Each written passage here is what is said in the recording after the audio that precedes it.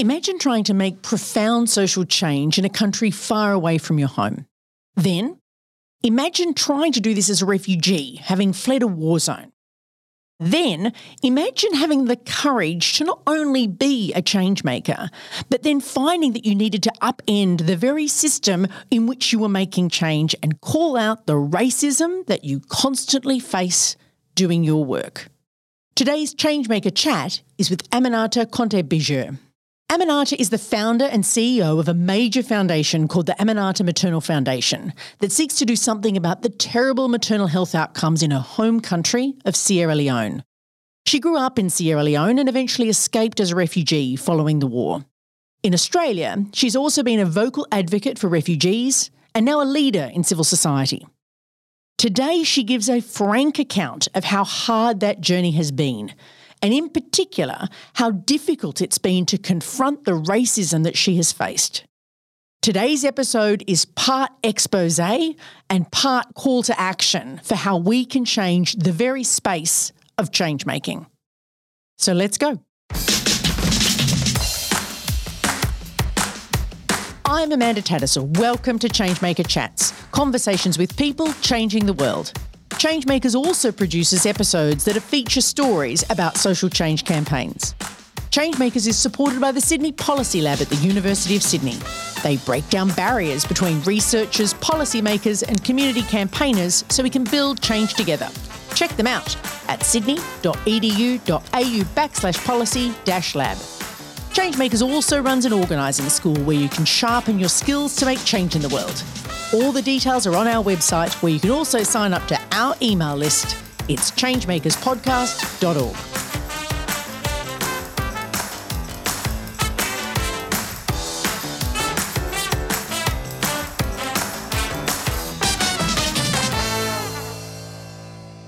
Hello, Aminata. Welcome to Changemakers. Thank you for joining us today. Well, thank you so much for having me. It is a really privilege for me to be here. I'm really excited. And not just a privilege to be here on the show, but here with me in the studio. In flesh. It's like face-to-face returns. Yes. It's so exciting. So if you could start, Aminata, by telling us, you've done a lot of interesting things in your life, including being a change maker.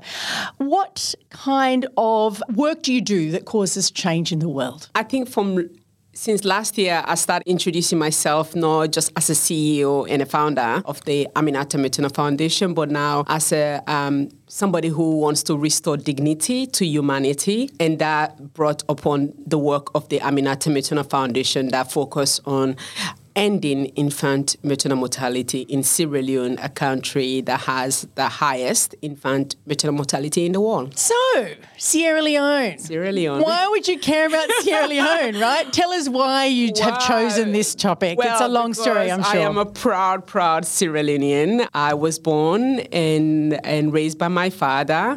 I was born in the capital city, Freetown, and left to come to Australia 2000. So, so very proud of the country. And so what of your experience in Sierra Leone, particularly your childhood, I'm thinking, do you think, what lessons did you learn, insights did you gain from that time there, right, from your time in Sierra Leone, that helped this inspiration to want to make change in the world come alive in you? My childhood in growing up with my father and 3 other siblings is just always full of joy. And just happy memories and love and protection and education, respect, anything that people would think of when they are here in Australia or any part of the world. I was brought up by my father, the most incredible human being that ever exists, I believe. And my father was very unusual, as people have read my book, Rising Hard, especially for an African father, man. Education was extremely important to him, and especially for his daughters. He wanted us to have education and live our life. And I think he had this feeling that we will all live different part of the world. He really instilled that in us. And the other thing was respect for ourselves, but also another human being. So that was very like in the core center, how we talk to people, how we respect them. Like we will get into a huge trouble. That would be the worst thing that would do if someone was to say that we disrespect them. So that was very core of who we are. But also, I think when I be living now in the Western world, my dad never really told us how much he loved us. He showed how much he loved us by providing and by making sure that we feel secure and provided for. And I think that has been something that has really, in my journey here in the Western world, in Australia, has really laid a foundation for who I am. Integrity was, again, these are words that we have in the English language, but in the way I was brought up, my father is like, integrity is about what you know you've done right. It's not about what people know you've done right. So that means it really helped me not to prove myself to people, and which is what we're consumed by in the Western world. I don't have any desire, absolutely no desire to prove myself to people. I know that I've done right, and I know that I'm doing better, and that was what was important, and I've treated somebody with the same respect that I want to be treated by. And gosh, I didn't know the value of that until I moved to a country like Australia, where I don't have any family. I didn't have any family apart from my sister, and that has been what success looked like for me. Yeah, right. Yeah. So actually there was this foundation of love inside of you. Inside. And also I think what I was not prepared for, my father will always say to us, when you walk in the room, you are the most important person that ever walked in that room, but you're not important than anybody else. And every time I say that, that gives me almost teary, make me have teary, because I didn't understand what that meant until when I walk in a room without any intention, I know that I'm here. Yeah. I don't need to be recognized. I don't need to be acknowledged by anyone. And that feel of that has been the liberation of my very existence. And that is, oh my gosh, it's power, it's freedom. And that is something I want to pass on to my kids, that I am the most important being in that space, but I am not important than anybody else. So I hope I can pass that piece to my children. And what I hear in that is that you feel that there's a sense in which you can carry your own destiny, right? Yes. That you can actually make choices based on your strength. Yes. But also this idea of dignity that you said at the beginning is also so early on part of you. Yes. And not knowing the word for it, but it's just a feeling, because I've been taught and I've seen it. So it was not even a word for it. So it took me a while for me to get into all the English word of things. And because people ask me, well, how do you have this? How do you feel like, how do you get so joyful? And I don't particularly have the words. And I'm like, sometimes I feel like I don't need the words. If you see me and you feel like that's authentic, well, that's really how I'm living. So, it's a wonderful, wonderful feeling. Yeah. And we're going to get to this lost in translation kind of stuff that's possibly part of your journey later in the story. But I wonder if you might also talk about, things changed in Sierra Leone. Yes. And you came to Australia as a refugee. Can you tell us about how those experiences, the change, the war in Sierra Leone, has informed your interest in making change? Well, things changes in Sierra Leone. Sierra Leone had over 11 years of civil war, and in 1999, January 6, the rebels finally attacked the capital city, which is where I grew up. Just a bit of a content, I was kidnapped in the hands of my dad, which was something that really destroyed my dad for somebody who was extremely protective. And the reason why they kidnapped girls, they were to be used as sex slave and as a human shield, meaning that when they fight, when the governments and the rebels fight, the rebels will use the civilians and give them guns, and then we become the casualty. So that was my life for several months. I still can't remember how many months I was kidnapped for. Sometimes I think 3. Sometimes my friends I was kidnapped with thinks it's more than that, 7. But it was the most intense time. And I was very, very blessed. I got released by an exchange between the government and the rebels. We ran out of food, and medication, and that exchange became the catalyst of the peace resolution in Sierra Leone. After that, I flew to Guinea-Conakry, and I end up in beautiful Australia.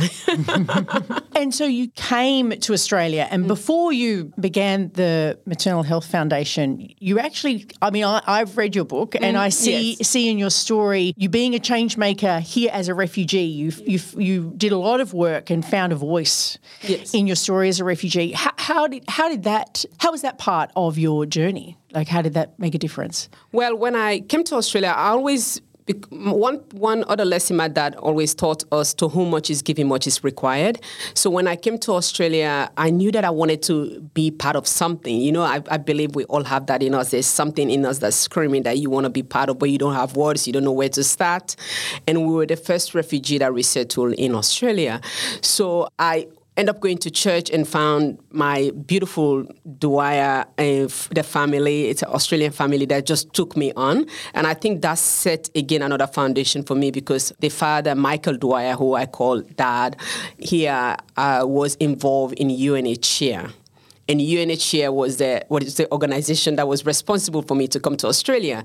So he started inviting me to dinner and lunches and things, and I started going there. And then I'm like, I want to give back to this organization because they brought me here. And I started volunteering, and I just I'll volunteer. And sometimes I used to work in the city in fashion. On my lunch break, I'll go and volunteer. Oh, my God. And just doing envelopes and so, and they didn't know my story in depth.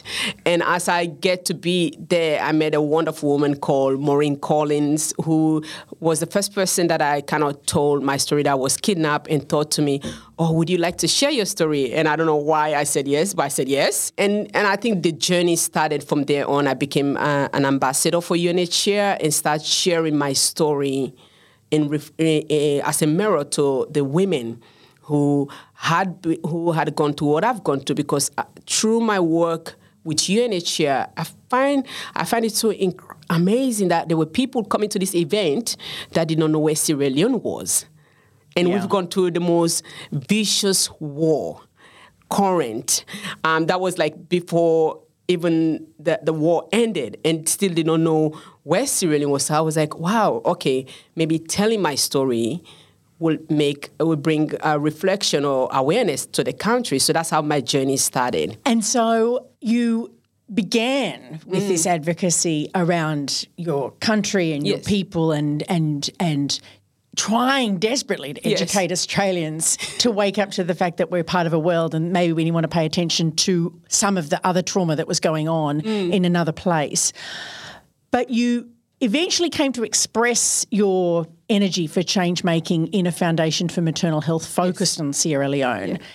Tell us about how that came alive in you, how that insight arose. So in 2012, I gave birth to my daughter, Serafina. As everybody else, every woman in Australia, when you're giving birth, you get excited. You're thinking of seeing the baby's face. That's all you think about. You don't think about anything that's going to go wrong. So I went to the hospital. I was 10 days late, and then as we start the process, I've been given induced for the baby to start having the pressure of coming out.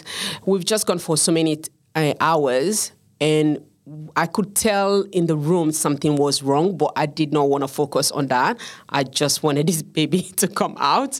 And my husband was quiet. My mom was quiet, was not looking at my face. There was a huge, about 7 doctors in the room. And everybody was quiet, and I could hear push, push, push. And I remember this doctor walked in, Amanda, who was visiting. She was the managing director, and she saw the position that I was in. And I remember hearing her saying, at this time, I didn't know when you have epidural, you can't move. So I remember her saying clearly, if only she was referring to me, if only she can turn, because I was lying on my back.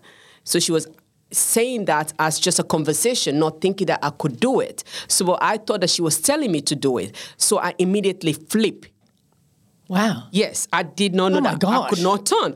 So I immediately flipped. And because she was not she didn't know that I was going to do it. She didn't have time to wear gloves. She pulled my baby. Oh. She pulled Sarafina. Sarafina was 5 kilos. Oh, my God. Yes. And my pelvis, as an African woman, we have a small waist. So that was the problem. So she just grabbed the baby because she didn't have time to wear the gloves. And obviously, Sarafina, right hand got injury, broken, so which is still uneven, the two hand, one hand. And as the conversation, they kept me in the hospital, thought I will be traumatized, and the conversation kept coming up about maternal health. So 4 days after, I went home and I started Googling. What is this word? I was not aware of it. And then start seeing just the horror of women dying, just giving birth, just by giving birth. And for me, it didn't make sense that I was living in the Western world. I had 7 doctors in the room. And I'm seeing that in country like Sierra Leone have less than 8 obstetricians, the same population of New South Wales, 7.8 million people. 8. Let's just say that again. Yes. 8 obstetricians 8. for the entire, compared to the entire population of New South Wales. New South Wales, 7.8 million, yes. Huh. And I just thought, well, this is. It was just wrong. And it's just wrong in so many ways that this is the beginning of life. You know, we birth human. We bring life into this world. We've all been born. We all been, and I'm like, this is not a disease. This is just a woman should have a right. And it just came to me that what my father said, now you have a responsibility. It's like what Maya Angelou said, when you know better, you do better. So I didn't know what I wanted to do. I know that I was dyslexic, and I know that I'm a storyteller. I can talk to people. I'm like, okay, let me keep telling people what this horror is. And professors from UNSW start coming together, and adding every time we'll come together, I'll call back another meeting. I didn't know what they were talking about most of the time. 90% of the time, they were just having conversation and I could see the seriousness of the conversation. I'm like, this is bad, but we can fix it. We can do something about it, you know? And then I just continue, but the plan was not to build a foundation. It was just why, if I was in Sierra Leone, I would have died. Sarafina would have died, but just because I was here. I'm privileged. I'm a privileged woman because I live in Australia. This should not happen. And then 3 years after research, for 3 years, then we were asked to set it up as an organization. And we've been going on for 6 years now. It's an extraordinary story. And yes. I mean, there's so many things that we could talk about today, right? You know, how to set up a foundation, how to do international aid, but that's not what we're going to focus on. Okay. Although they are good stories, and you are more than welcome to draw out any elements you want. The thing that I think is really interesting is that you've become a change maker in a new home. That you've come from Sierra Leone to Australia, you've found a voice as a change maker here, and as a change maker here, you're also being a change agent for people back in Sierra Leone. Like, it's this extraordinary sort of bridge that you've built between two countries. And let's settle into that. So you came to Australia as a refugee, and you decided to become a change maker, which is wonderful. So it sounds beautiful, simple, and surely it must be easy, right?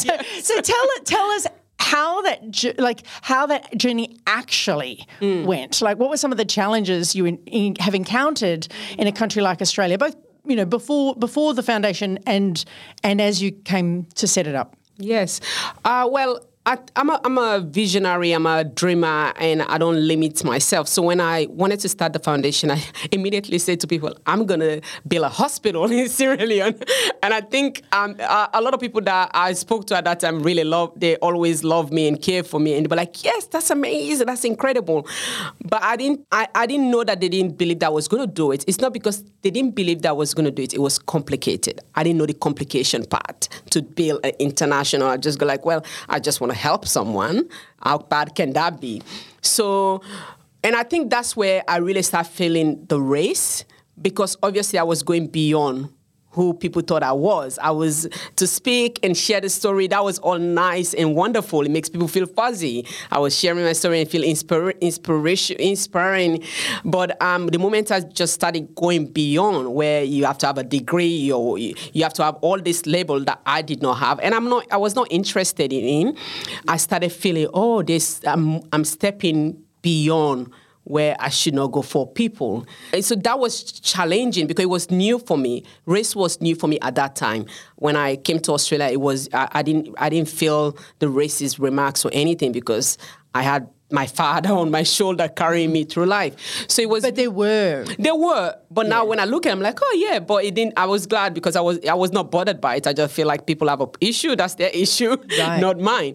But I think setting up the foundation, that was really a big blow. And then I realized quickly, I'm like, okay, if I'm gonna set this up, I had to get Australian involved in it, because that's what the conversation that I'm having, it's giving me that assumption that who is going to trust you? Wow. Who's gonna trust you? You don't have the degree, you're African woman asking Australian for money. So I sensed it, but I didn't really get mad at it and I didn't really want to prove myself, but I just wanted to walk the system because I know there was a system. So how do I walk the system? So building the foundation, my board obviously was full with wonderful people that have loved me and who happen to be Australian. And I think as the foundation keep going and meeting people, I realized that, okay, if I have to meet with you, 95% or 99% of people that I was meeting were Australian, I have to have somebody that look like them.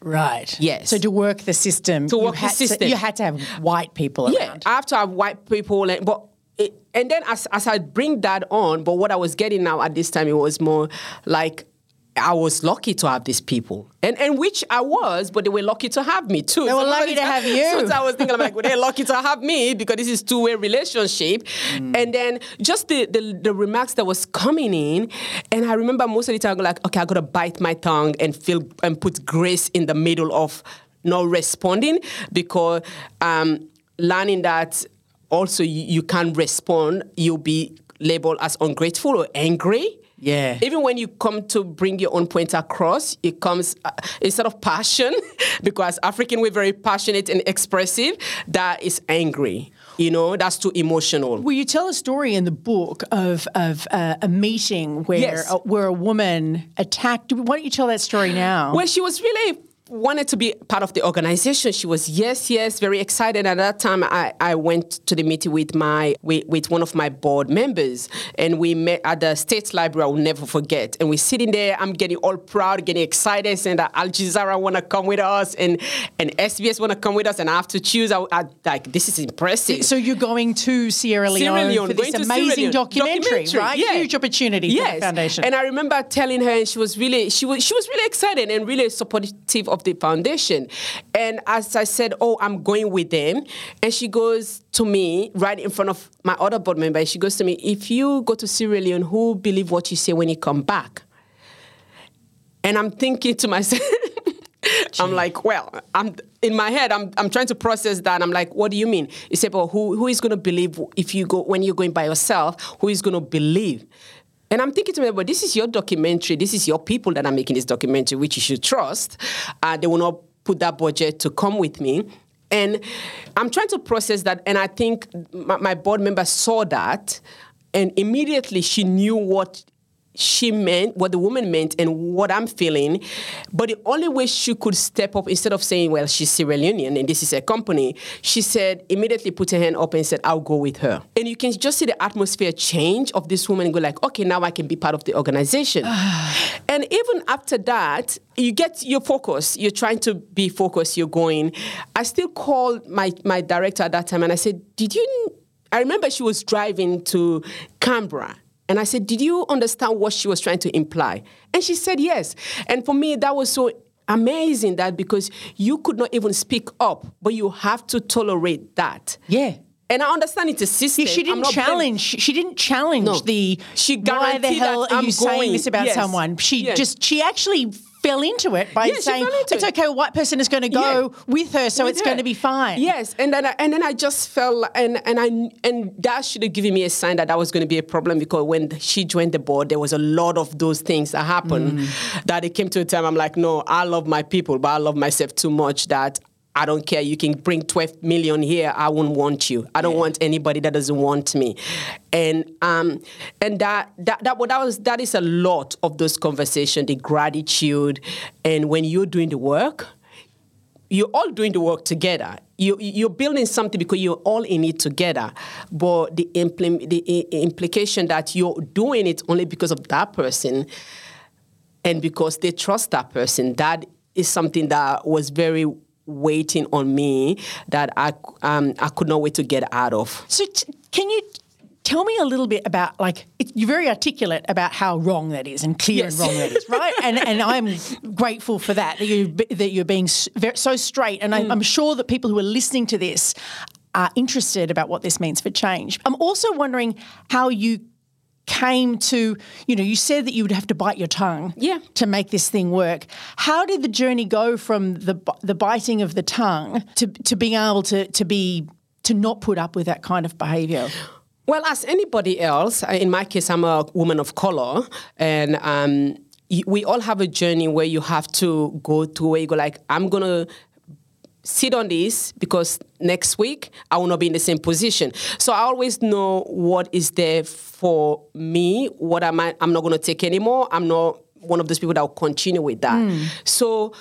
But also you're strategic, right? Yes, you have to. Yeah, you're not being an idiot about it. You're wanting to set up the foundation to save lives in Sierra Leone. Yes. You're not just mucking around. I'm not, the grace is also actually a strategic position. It's not just being nice, although you obviously were choosing, you were picking battles. Yes, you have to. I think everybody has done it. We all do it in a different space and what we're going through in our experience. For me, I know that as a woman of color, there are certain things I cannot say.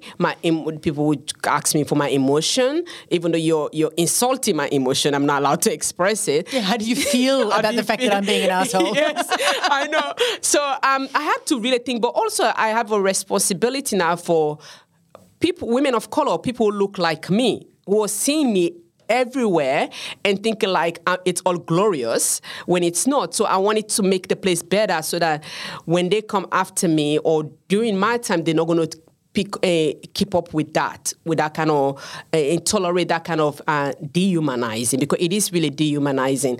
But I think I had to think about that because when you have a platform, you have a responsibility. That's just a fact. And for women also in general and mothers, because that was your mother, you have 2 children. You should go take care of your children. Yeah, you should go get an education. I'm like, well, you're educated. You use yours in this platform. I don't need to. But I had to really be smart with it. And I think, but knowing that I'm not gonna tolerate it. But I think there's a lot of places where I have been, my story has been in the news for a very long time in Australia.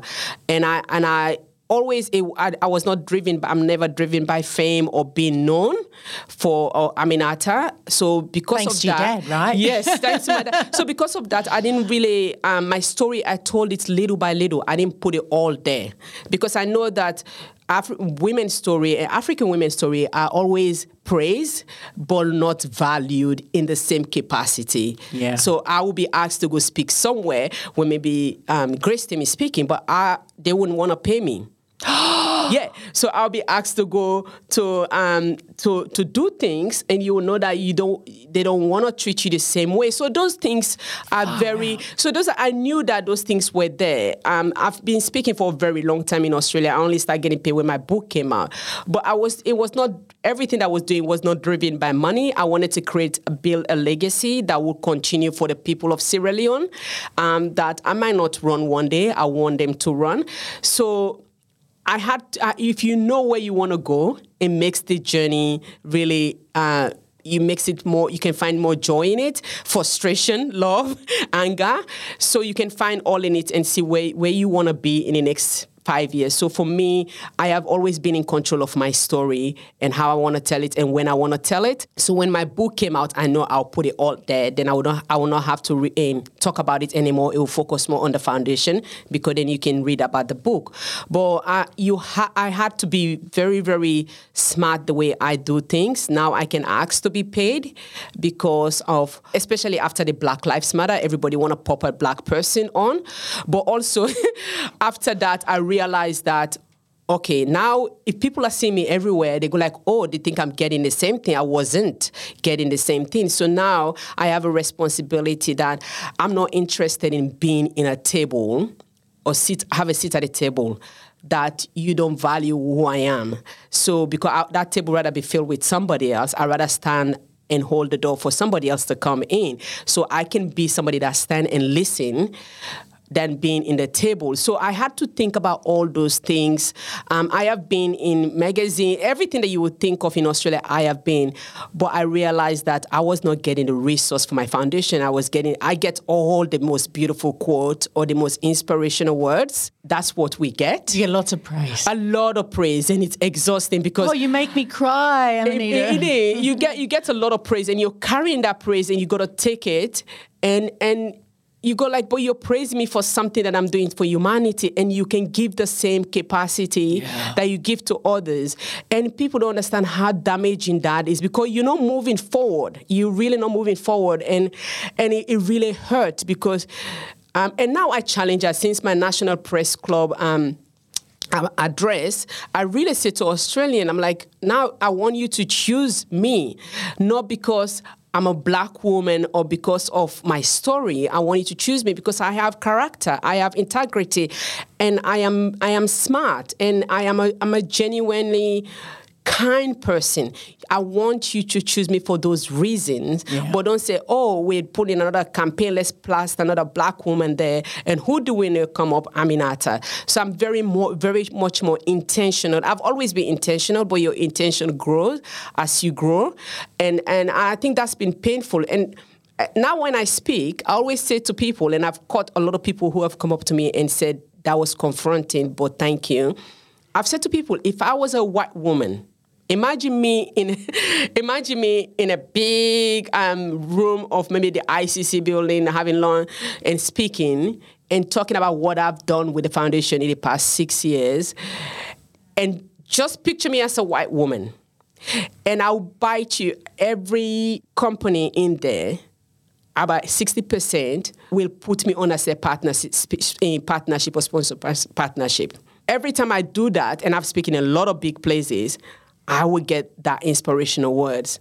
And I really honestly, I'm grateful for it, but I don't need it because I know I'm a good person. I know I'm an inspirational person, not just to people, but to myself.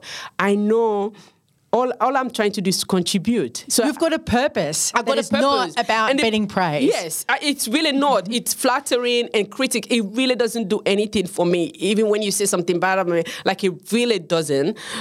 But I just want the resource to be able to do. I'm not being greedy. Don't give me the same percentage you would give any other organization. Just give me 1%, so I can do, so we can do this. Not even we can do this because I cannot do it alone.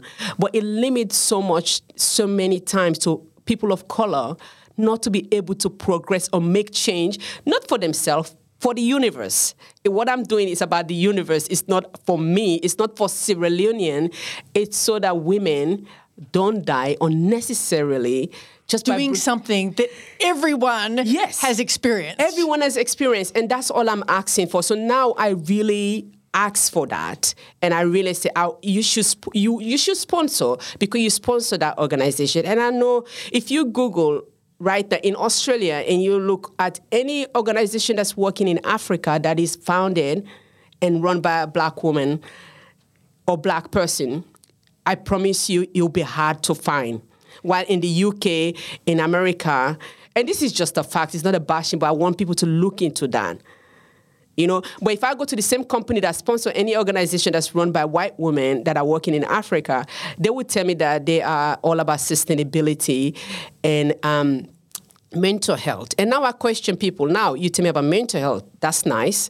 That's wonderful. It's a really good cause. But how do you feel about a 9-year-old girl that's pregnant and that's sleeping in the street? What do you think happened with their mental mind? That's right. Where does the mental ill health come from? It comes from social. Yeah. So that's the space where I am now with grace again, but tell the truth and knowing that people are starting to be open more to hear the truth. And that's where I am very grateful for that 23 years of journey in being in Australia. That's where I'm at because I'm not interested anymore to just play that part of things. So it's like you have set up this organisation now. You bit your tongue. It's been able to come to life. Yes. And now you're picking a different battle. Yes, I am. Picking a different battle to, in a sense, this is my language, you're now making change to how change makers are able to thrive and arise. Absolutely. Yeah. Absolutely. It's just not good enough. It's not good enough. And I tell people really now, I said, I really don't want to be your inspirational. I want a resource. I can't do this. And that's and then I have to understand the language of corporate too, because coming from Sierra Leone, from where I come from, we tell the story and people react. Here, you have to learn the corporate language. So I'm learning the corporate language, sustainable giving, because one-off is not good enough. And the most incredible thing about the foundation is everybody relates. And they have to relate because everybody comes out of a woman, So everybody relates. So that's what was confusing for me. I could see that they were passionate about what I'm doing. It was not like they were just giving me. If somebody's just saying, oh, you're incredible, and they're passionate about building wealth, that's so good, give there. But they believe in what I'm doing. But the fact that I know that you will not invest in me because I don't look like you, that's where it hurts. That's where it really, really hurts, because I cannot even look after myself and my family, or you telling me the nice words are not paying my bill. They're not giving me the time for me to do what I'm supposed to do. So I think that's where the hurt is. I don't like, there's so many incredible things that are happening in organization.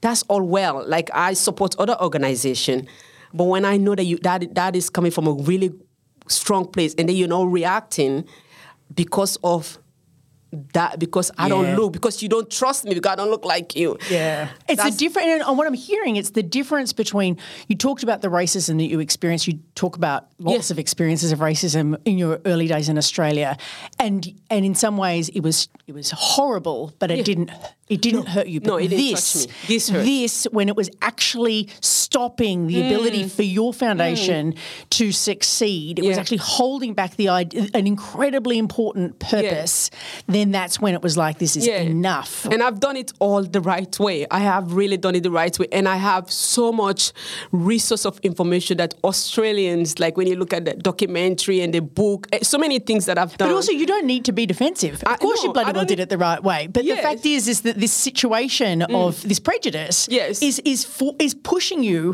to defend what is an extraordinary thing. And it's done so beautifully that you can't react. I think that's the pain, because you feel stuck.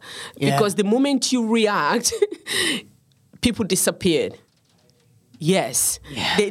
Like, that's the one thing about in the culture that we live in Australia. You can have challenging conversation. Even when I think of my book, most of the interview that I've had, they've never touched on race or things. It's almost want to focus on my story, the past, which, again, my past has not really made me an handicapped. It's really giving me more strength. So, it's enabled you to do everything. If you were to focus on, if you read Grace Ten book, you will not focus on what they've done, what happened to her. You focus on what she's doing now. Yeah. So the story is there. You've read it. Let's focus on what I'm doing. And I think that Australia as a community embraced the book, but most of the interview that I was doing, I'm like, focus on what I'm doing, the change that I'm trying to make with you people, with everyone, because I can't do it alone. The vision was there and I just took it on, but it's not really, I'm a founder and stuff. So I don't try to call myself so much as a founder than somebody who is really simply trying to restore dignity, because everybody was born with dignity. And just to restore that. And like what you described in terms of the mental health issues in Sierra Leone and the fact that they're socially caused, right? Yes. They're socially, if you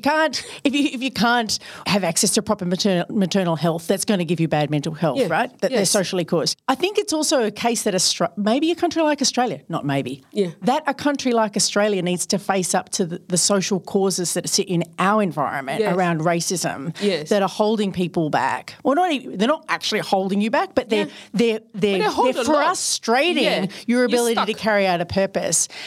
In many ways, I feel like part of your change making is not only opening a door for other women of colour, people of colour to walk in and make the change making space more diverse, but it's to agitate all of Australian culture to go, it's not good enough. It's not good enough, Yeah, I believe that is part of that, because as I said, I'm not really interested in the table. It wasn't built for me, for somebody that looked like me.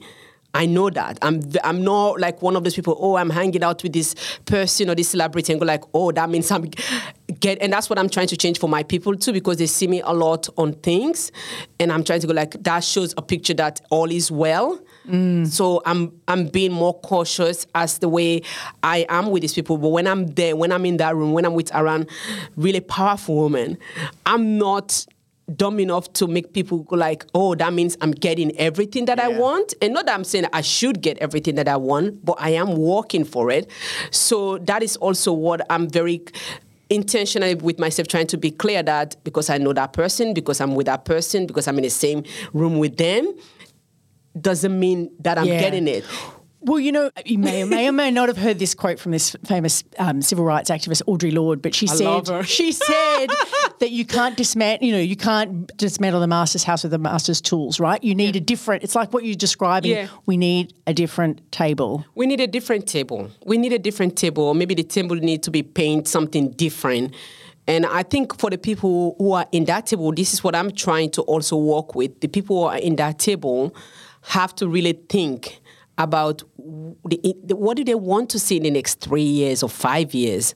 Because I believe that we're still in the same table and having the same conversation. And what the word diversity or inclusion has brought in which is now also like a polished word so that everybody can tick their boxes, is when you have people that think differently, you're able to move forward, you know? And what diversity has done is it's also kind of whitewash things, because everybody have diversity in the mission statement. And I say, if you want me to belong, I have to believe that I belong. That's not just me, it's a human feeling. You can say I belong, you can say I'm included, but I can sit there and don't believe it because I know the feeling of not believing it. My opinion doesn't matter. My opinion is not counted for. So people have to really believe for them to feel belong. And I think maybe I feel like some corporates are changing that, and they're going back and go like, wow, this diversity thing is not working. We have one Asian, one Indian, one black person in the picture. And I never noticed that most of these pictures that people have, actually they have to buy it. That is something I just realized a couple of months last year. Stock photos. Yeah, I didn't know it was a thing. That's incredible. I didn't know. I was like, oh, and a friend of mine was doing like a new marketing stuff. And I'm like, oh, how do you know those people? It's like, oh, you just buy them. I was like, wow, this is what I always say to my friend whenever I'm talking. I'm like, that's beautiful. Like the imagination for you to think that you have to buy photos to put in a catalog so that you translate that to diverse. It's just beautiful art. That's wicked. How do people think about that? How do you make change with that? Yeah. You know, it's cynicism squared, right? I don't know, but I don't think people should change it. But I'm just thinking, like, wow, that just happened. Imagine if you just actually had like a diverse workforce, and then you could take photos of them. Yes. I mean, that would be wacky, but true. That was a thing. I'm like, wow, I just started living. Oh gosh, I mean, this is a spectacular conversation. I guess. If we would, as we come towards the end, I might ask you to think. So, you know, if you were to whisper in the ear of Aminata as she got off the plane in Sydney in 2000, knowing what you know now, and knowing that even at that time, even if you didn't know exactly what you were going to do, that you had this desire to cause change in the world, what is the one piece of advice that you would plant in your younger self's ear? Oh, one piece of advice. I think I will still say what I've said to Aminata, especially with my story, what I've been through. I always wanted to live life fully. I wanted to live life fully and widely. And I believe even the foundation and what I'm doing is a bonus to my life. It's not really doesn't define me.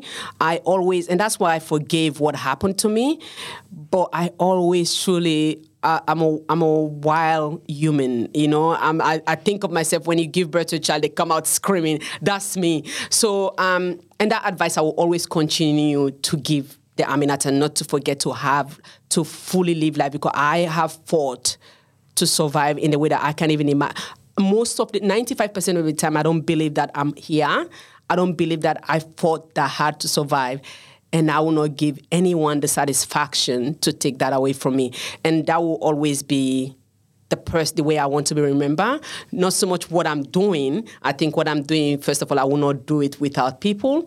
But I'm able to do what I'm doing because I choose to live my life fully, wildly, and freely. And that has liberated me. And that's the advice I will always go down with. Oh, my goodness. What an extraordinary piece of advice. I think we could all take on. I take on some of that fighting spirit. Thank you so much for sharing all of your insights and experience with us today. Thank you for having me. Really appreciate this time. Changemakers is hosted by me, Aminata Conteh-Biger. Remember to subscribe to this podcast to catch all of our episodes. This is Series 7, so there's plenty to be inspired by in our back catalogue. To read more about Aminata, go grab her book, Rising Heart. Changemakers is produced by Lachlan Hodson. Our audio producer is Jules Wookra. Our series sponsor is the Sydney Policy Lab at the University of Sydney. They break down barriers between researchers, policymakers and community campaigners so we can build change together. Check them out at sydney.edu.au/policy-lab. Like us on Facebook at Changemakers Podcast and check out changemakerspodcast.org for updates and transcripts on all of our stories.